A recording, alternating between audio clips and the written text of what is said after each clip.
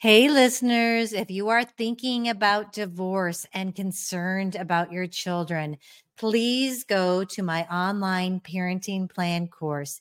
It will help you plan how you're going to parent through divorce and beyond. And I promise you, it will keep conflicts from erupting in the future while keeping you centered on your children. Check it out at lisakoski.com.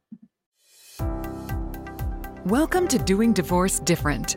Join family law attorney turned mediator Lisa Koski for candid conversations on how to alleviate the fear of divorce and how to heal through empowerment. Now, your host, Lisa Koski. Welcome to this episode. I am so excited today to have Karen Covey on, and I'm going to get to know Karen a little bit more in this episode. But what I really love is Karen has a lot of similarities to me, and we were talking about entrepreneur stuff before we got on, which is really fun. It's good to find people who are doing the things that you're doing. But listeners, you're in for a treat. Karen, okay, I love this, Karen. I looked at your website and it said that you're a recovering divorce attorney. I am also a recovering attorney. Yeah. So that's something we have in common. And it looks like you took that venture from the divorce attorney to the mediator to now the divorce coach. And I've talked so often on this platform about how important divorce coaches are. They save you time and money. The first thing you need if you are thinking about divorce is to have someone there for you, supporting you, telling you what you need to know, because a lot of people start the process and they're a deer in headlights. So we're going to delve in, and today we're going to talk a lot about kind of the before that, about how do you know it's time to divorce. But before we get there, I'm really excited to hear Karen's story about what led her down this path to do the work that she's doing. So welcome, Karen. Thank you. Oh, it is my pleasure. I am so happy to be here and to meet you and just to talk. Yep, it'll be fun. Okay, so what led you to be, do you have a background where you went through a divorce, or was it just helping all kinds of other people divorce that led you to be a coach? I am probably one of the most happily married divorce professionals that I know. I got to stop you. I love that about you too. I've been married for 32 years. Woohoo! That's awesome. Yeah. And for a while, I have to tell you, it felt strange. It's like, why are you in the divorce field? Why are you divorce lawyer and mediator and arbitrator and all the things, right? Why are you doing that if you're not divorced yourself? And I finally wrapped my head around the idea that if something, God forbid, if you're sick and you're worried that you have cancer, you're going to go to the best oncologist you can find. You're not going to ask your oncologist, did you ever have cancer? Oh, no, I'm not going to go to you. I'll go to someone else. Yeah. So it's about how the passion that I have for people, just normal human beings who have got a legal problem. And this all started years ago. Got out of law school. Only reason I could figure to be a lawyer was to be a trial lawyer, because why would you want to be a lawyer? So I went to law school, got out, went to a big firm, tried cases, jury trials, 12 in a box, and let's rock and roll. And then I went to the government, ran a bureau for the government for a while. And then I decided, okay, it's time to hang out my own shingle. Did that. And I said, I will take any kind of case there is except divorce. Exactly. And the universe was laughing at me because client after client kept coming in and saying, hey, Karen, can you help me with the divorce? Karen, I've got this divorce. And finally I was like, okay, I got it. I'll do divorce. And I never looked back. But because I had a decade of experience before I started taking divorce cases, when I got to divorce court, I went, this is the dumbest thing I've ever seen. It didn't make sense to me how, if you're talking about a giant product liability case where some corporation manufactured a drug that kills babies or something, then when you've got them on trial, you want to just really dig in and get to the dirty stuff. But when it's your spouse and you've got to go sit next to them at your kid's soccer game tonight, why would you do that? Right. Like, in what universe does that make sense?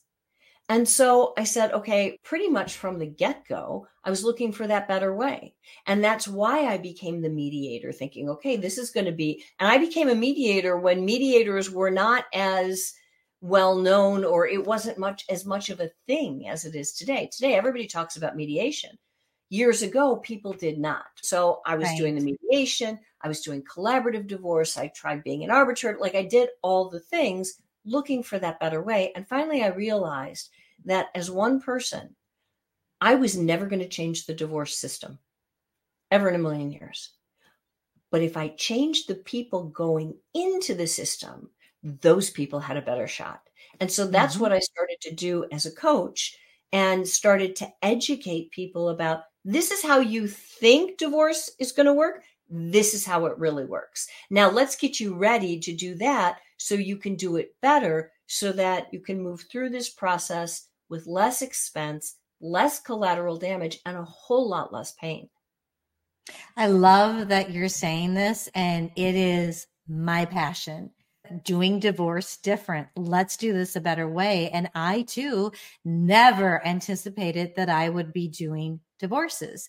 I loved mediating. I could mediate anything at all. And the people that kept coming to me were the ones going through a divorce. And I love how you said that, preparing people one person at a time.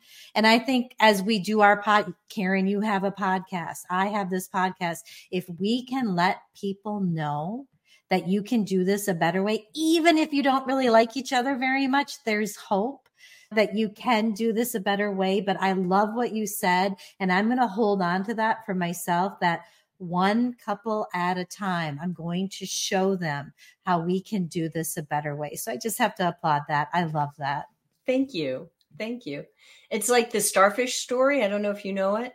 I don't know the starfish story. The starfish story. So there was a little boy, and he was on a beach, and the beach was covered with starfish, right? And the tide had gone out, and all these starfish were on the beach, and they were dying because they weren't in the ocean anymore, right? They were going to die. And so the little boy was picking up the starfish and throwing them back into the ocean, and then they would swim away. And there was another guy watching, and he's, little boy, there's 1,000 starfish on this beach. You can't possibly save all these starfish. What you're doing doesn't matter.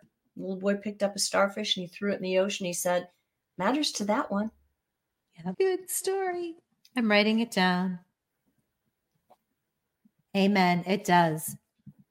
And I'm sorry, my hope is that people will share their stories on how they're doing it a better way. So I love you. I love the work you're doing. And I have to say too, you're an author. And so when Happily Ever After ends.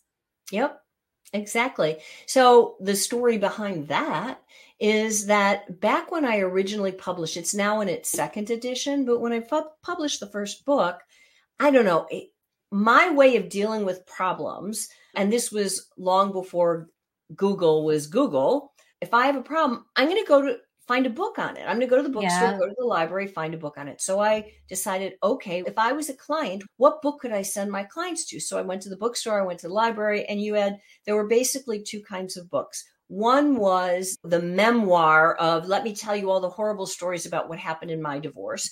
And one was the shark tactics of how you could really destroy your spouse in a divorce. There was nothing else except Divorce for Dummies, which was actually the best book on the market at the time. Really? That's scary to say, but that was it. There was a lot of nothing when it came to self-help for divorce. And I thought, how are people supposed to figure this out? And so that led me to write the book. And like I said, it's now in its second edition, revised it, did the whole thing. But there have to be resources for people that they can go to so that they can do this, to your point, differently. So they can do it their way, so they can do it better and without all the damage that divorce can cause. So that was the impetus for writing the book. I love that. I love that. Okay. So now we've gotten on our soapbox about how people can divorce a better way. So I love that. But I promised at the beginning that we were going to talk a little bit about, how do you know it's time to divorce? So Karen, if you can give us insight, I'm going to take notes and become better at what I do because of this. I hope you can't. I hope this helps. But basically, getting divorced is a huge decision. And the challenge for most people is that they get stuck on the fence for a very long time, especially when they've got a long-term marriage. So step number one is realizing that if you're unhappy in your marriage, if you wake up in the morning thinking about divorce, if you find yourself looking at other people going, wonder what it'd be like to date that person. Happily married people do not do that, right? So that's a sign that there's a problem. And if you stay in that problem headspace and you don't actually work at coming to a solution, you can get stuck there for weeks, months. Most people are stuck there for years. I once worked with a client that I sat her down and I said, so how long have you been married? And she said 30 years. And I said, and how long have you been unhappily married? And she said 28. And I said, you want to figure it out now? Because now is as good a time as any. And what people need to realize is that not making a decision is a decision. And when you're stuck on the fence, you're not 100% committed to your marriage, because if you were, you're not looking for help about deciding to divorce. And you're not 100% committed to starting a new life in a divorce because you're still married. So you're not living your life. You're not achieving your dreams. You don't even know what your dreams are half the time. So it's about figuring out, what do you want to do with your life? And for most people, that starts with, can my marriage work? Most people aren't going to walk away from a marriage unless it's not working, right? I know that the politicians spout on about how divorce is too easy. I don't know anyone that thinks divorce is easy who has been through it. Not one person. And it starts with the decision-making process. So how do you know if your marriage has got a problem? If you and your spouse don't talk, if you haven't talked forever, that's not a good sign. And when I say talk, I mean talk about anything serious, right? You talk about the kids, about scheduling, about those kinds of things. All right, that's not really a deep conversation. So are you talking to your spouse? Do you like your spouse, or do you have contempt for your spouse? The Gottmans, John and Julie Gottman, are therapists, and they've done a lot of work with married couples. Their claim to fame is that they can spend 5 minutes watching a couple interact and tell you whether they're going to get divorced or not. And one of the signs that they look for is contempt is something more than just you're mad at somebody. Contempt is the disgust. It's the eye rolling. It's you don't have much respect for the other person. If your marriage has gotten to that point and your interactions with your spouse have gotten to that point, you're in trouble. Thank you for sharing that, because that was going to be my question. What did they see in these people? And I think what's coming to my head as you're talking about this is, if I were a person, if I were listening to this and I was a woman and I was waking up thinking about divorce, thinking about dating someone else, I think that where I would want to start is by working on myself, just like you were saying.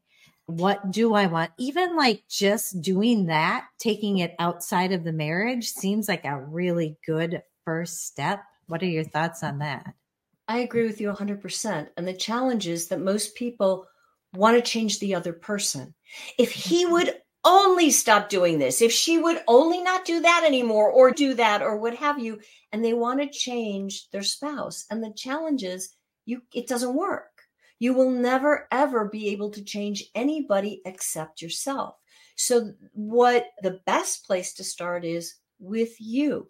What can you do to be a better spouse, to show up differently, to decide what it is that you want, right? Because when you're in that on the fence headspace, you're acting and reacting differently, right? You're not being all in and loving and excited about your relationship, because you're not. Right. So if that's the problem, that's where you start to work on things to make the marriage better. I always tell people, if you can change yourself and how you're showing up in the marriage, then that's going to change the marriage. You don't have to change that other person. When you show up differently, they're going to be thrown off their normal pattern of behavior. They're going to have to react and respond differently. And you're going to see that. And you're either going to say, oh, this is cool. This is working. This is better. And you're going to keep riding that horse, so to speak. Yep. Or you're going to say, ooh, do I really want this? Look what's showing up. I'm happy with how I'm growing and developing and what I'm learning. They're not. Maybe this isn't the relationship for me. Yeah, I love that you just said that. And it's funny, like I know all of this stuff, but it just is really making sense in my head right now as I'm listening to you. Truly work on yourself. And like you said, a lot of times when one person starts acting differently, sometimes the other person jumps on board. And then like you said, your marriage can get better. And I think that's a healthier place to make that decision. First, work on you.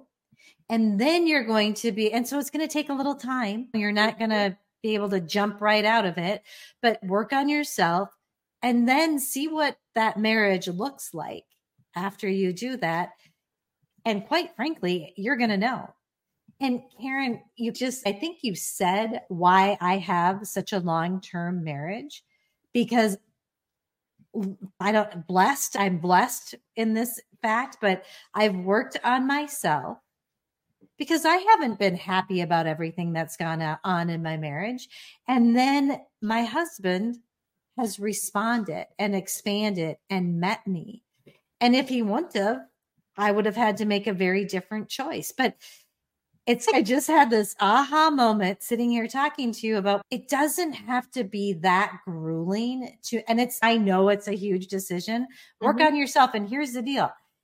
Even if you don't want to get divorced and you realize you have to, you've worked on yourself so that you're not going to get divorced again. You are setting yourself up to use it as an opportunity to be in relationship with someone new or better. And we know divorces happen even more in second marriages. I don't want anyone going through that.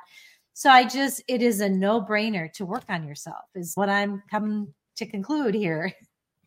Yeah, absolutely. And it's like with respect to the second marriage thing, what happens is people get divorced. They think their spouse was the problem. They don't do the work on themselves. And the one person that they bring into the second marriage who's the same is them. And so they choose the same kind of person. They engage in the same behaviors and they end up with the same result. And sometimes it takes doing that for the person to look and go, okay, what was the common denominator here? Oh, it was me. And then they start doing the work. You will save yourself a tremendous amount of pain if you just do the work on the front end. And there's no downside to it. Doing the work on yourself is always going to be beneficial. Whether your marriage ends up working out or doesn't, you're not going to be in a worse position because you grew and you learned and you developed. Never. Yep. I love that. Okay. So then my next thought is, so you get there, you make the decision. This is how I am. I'll make a big decision and I'll feel really good about it. And then all of a sudden I wake up the next morning, maybe I didn't sleep really well. And I'm like, those mind monkeys, saboteurs, whatever you want to call them, are in my head going, wait a minute, you shouldn't do that because this and this. I want a little help for you. What I've found that I do is sometimes when I make that decision, I'm really intentional about it. And I'll write down my reasons why, because sometimes I have to go back and look. Can you address that at all? Yeah, that's a brilliant strategy and a nice tool that you use to write down your reason why, because it makes you look for that reason. A lot of people don't necessarily have the reason why, or they can't be honest with themselves. So they write down the reason why and they're like, that seems pretty shallow. And so by just writing it down, you force yourself to think about it and to realize, is that the real reason? And for most people, it takes a couple of levels of question to get down to, is that really true? Is that the real reason? Are there any other reasons? What else is there? Why? And you start to drill down and eventually you get to the truth of the matter. And then that tells you what your real reason is for wanting a divorce or not. But I believe fundamentally, good decisions come from a combination of head, heart, and gut.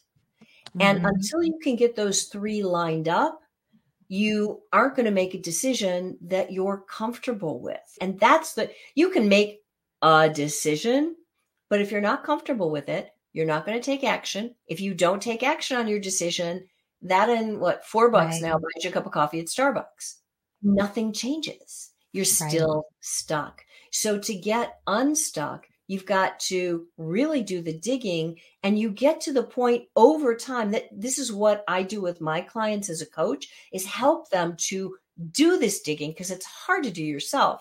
Do the digging, uncover what's really going on, and then get to the point where not only do you intellectually know that even though if you're choosing to divorce, that's going to be hard.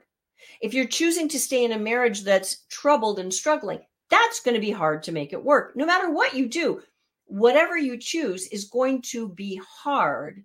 It's choosing your heart intellectually, and then connecting to your heart, your soul, your gut, however you want to call it, to say, how does this feel? Is this the right decision for me? And ultimately, where you want to get, where I help my clients get, is the sense of peace, where you just know, like you understand intellectually what the ramifications of the decision are, but on a soul level, you're just like, yeah, this is going to suck, but I know it's right. Or this is going to be hard, but I know it's right. Whichever way you go, but you just have that. It's not just a decision. It rises to the level of a knowing. And when you get to that point and you go to sleep and you wake up in the morning, the monkeys are locked back in the zoo and they're not bothering you anymore. Okay, so this is helpful for any decision, making it a knowing. Okay, and so you talk about that connection, head, heart, gut, is the only way to get to that spot, to just keep asking why until there's a lot of things that are involved in that. Asking why is a part of it, but it's not necessarily, it won't get you all of the way across the finish line, but it's about paying attention to what's really going on, paying attention to how you feel. Oh, I just had an interaction with my spouse. Now I'm upset, or now I want to. And a lot of people, we're so disconnected from ourselves that we don't even know, like, I'm upset. It's just, wait, where was that box of chocolate? Where's that glass of wine? If that's how you feel, that's a sign for you to pay attention that something isn't sitting well with you. Something is hitting you wrong about whatever the interaction was. Okay, now you can look at that interaction and say, what was it that really upset me? What was it that got me? What was it that... So part of it is awareness, paying attention. Part of it is actually having the honest conversations. And the one person that we usually don't have, or that we have the hardest time having an honest conversation with, it's your spouse, but fundamentally it's yourself, because you don't want to admit, yikes, this is really what I'm thinking. This is really what I want to do. It's not what I should want. And for a lot of people, getting over those shoulds is really difficult, because it's what they've been conditioned by society, by their religion, by their parents, by their friends, by their community. It's all the shoulds. And when you live a life of should, that's when you get to your deathbed and you're like, I did not live the life I wanted. And that's not the place you want to be. Totally agree with you there. And that is really helpful. Get over those shoulds.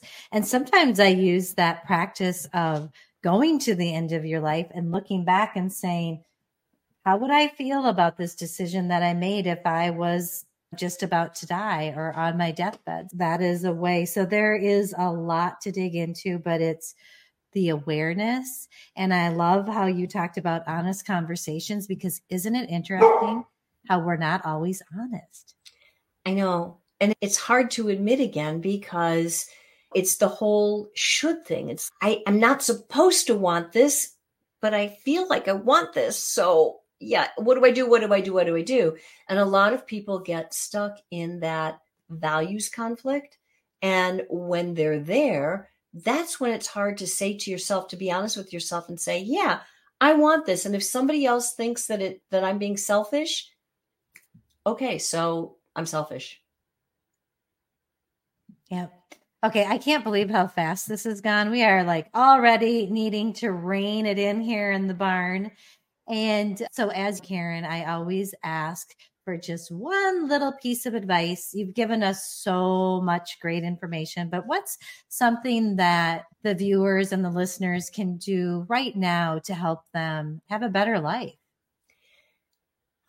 It's such a good question. I think in terms of a relationship, there's so many, I want to give 10 pieces of advice here. But the one that I would say is if you are thinking about making a change in your relationship, before you do anything, be prepared. Understand what your options are, because divorce is not something that once you say it, it can't be unsaid. It can't be unheard, right? So you can't just say to your spouse, I want a divorce, and then the next day wake up and go, oops, kidding. That doesn't go over well. Or you become the boy who cried wolf, right? Always threatening divorce and never going through with it, which is also not a good thing. So before you make that decision or any other major life decision, be prepared, do your homework, understand what all the consequences of each various decision would be. And then you're going to be in a position to make a decision that you really feel good about. So good. Okay. So Karen, if people want to get in touch with you, I'll have all your information in the show notes, but how can they find you? The best way to find me is on my website. It's KarenCovey.com, KarenCovy.com. There is no E in my version of Covey. Otherwise, I would be related to somebody really important, which would be wonderful, but it's not true. Wonderful. Listeners, go find Karen, get some coaching. It will be amazing. Karen, I am so grateful that you spent time with us today teaching us. It was very helpful to me personally, and I know to all the audience out there. So thank you so much. Lisa, you're absolutely welcome. Thank you for having me. Yes, my pleasure. Take good care. Thank you for listening to the Doing Divorce Different podcast. Connect with us at lisakoski.com and sign up for our newsletter.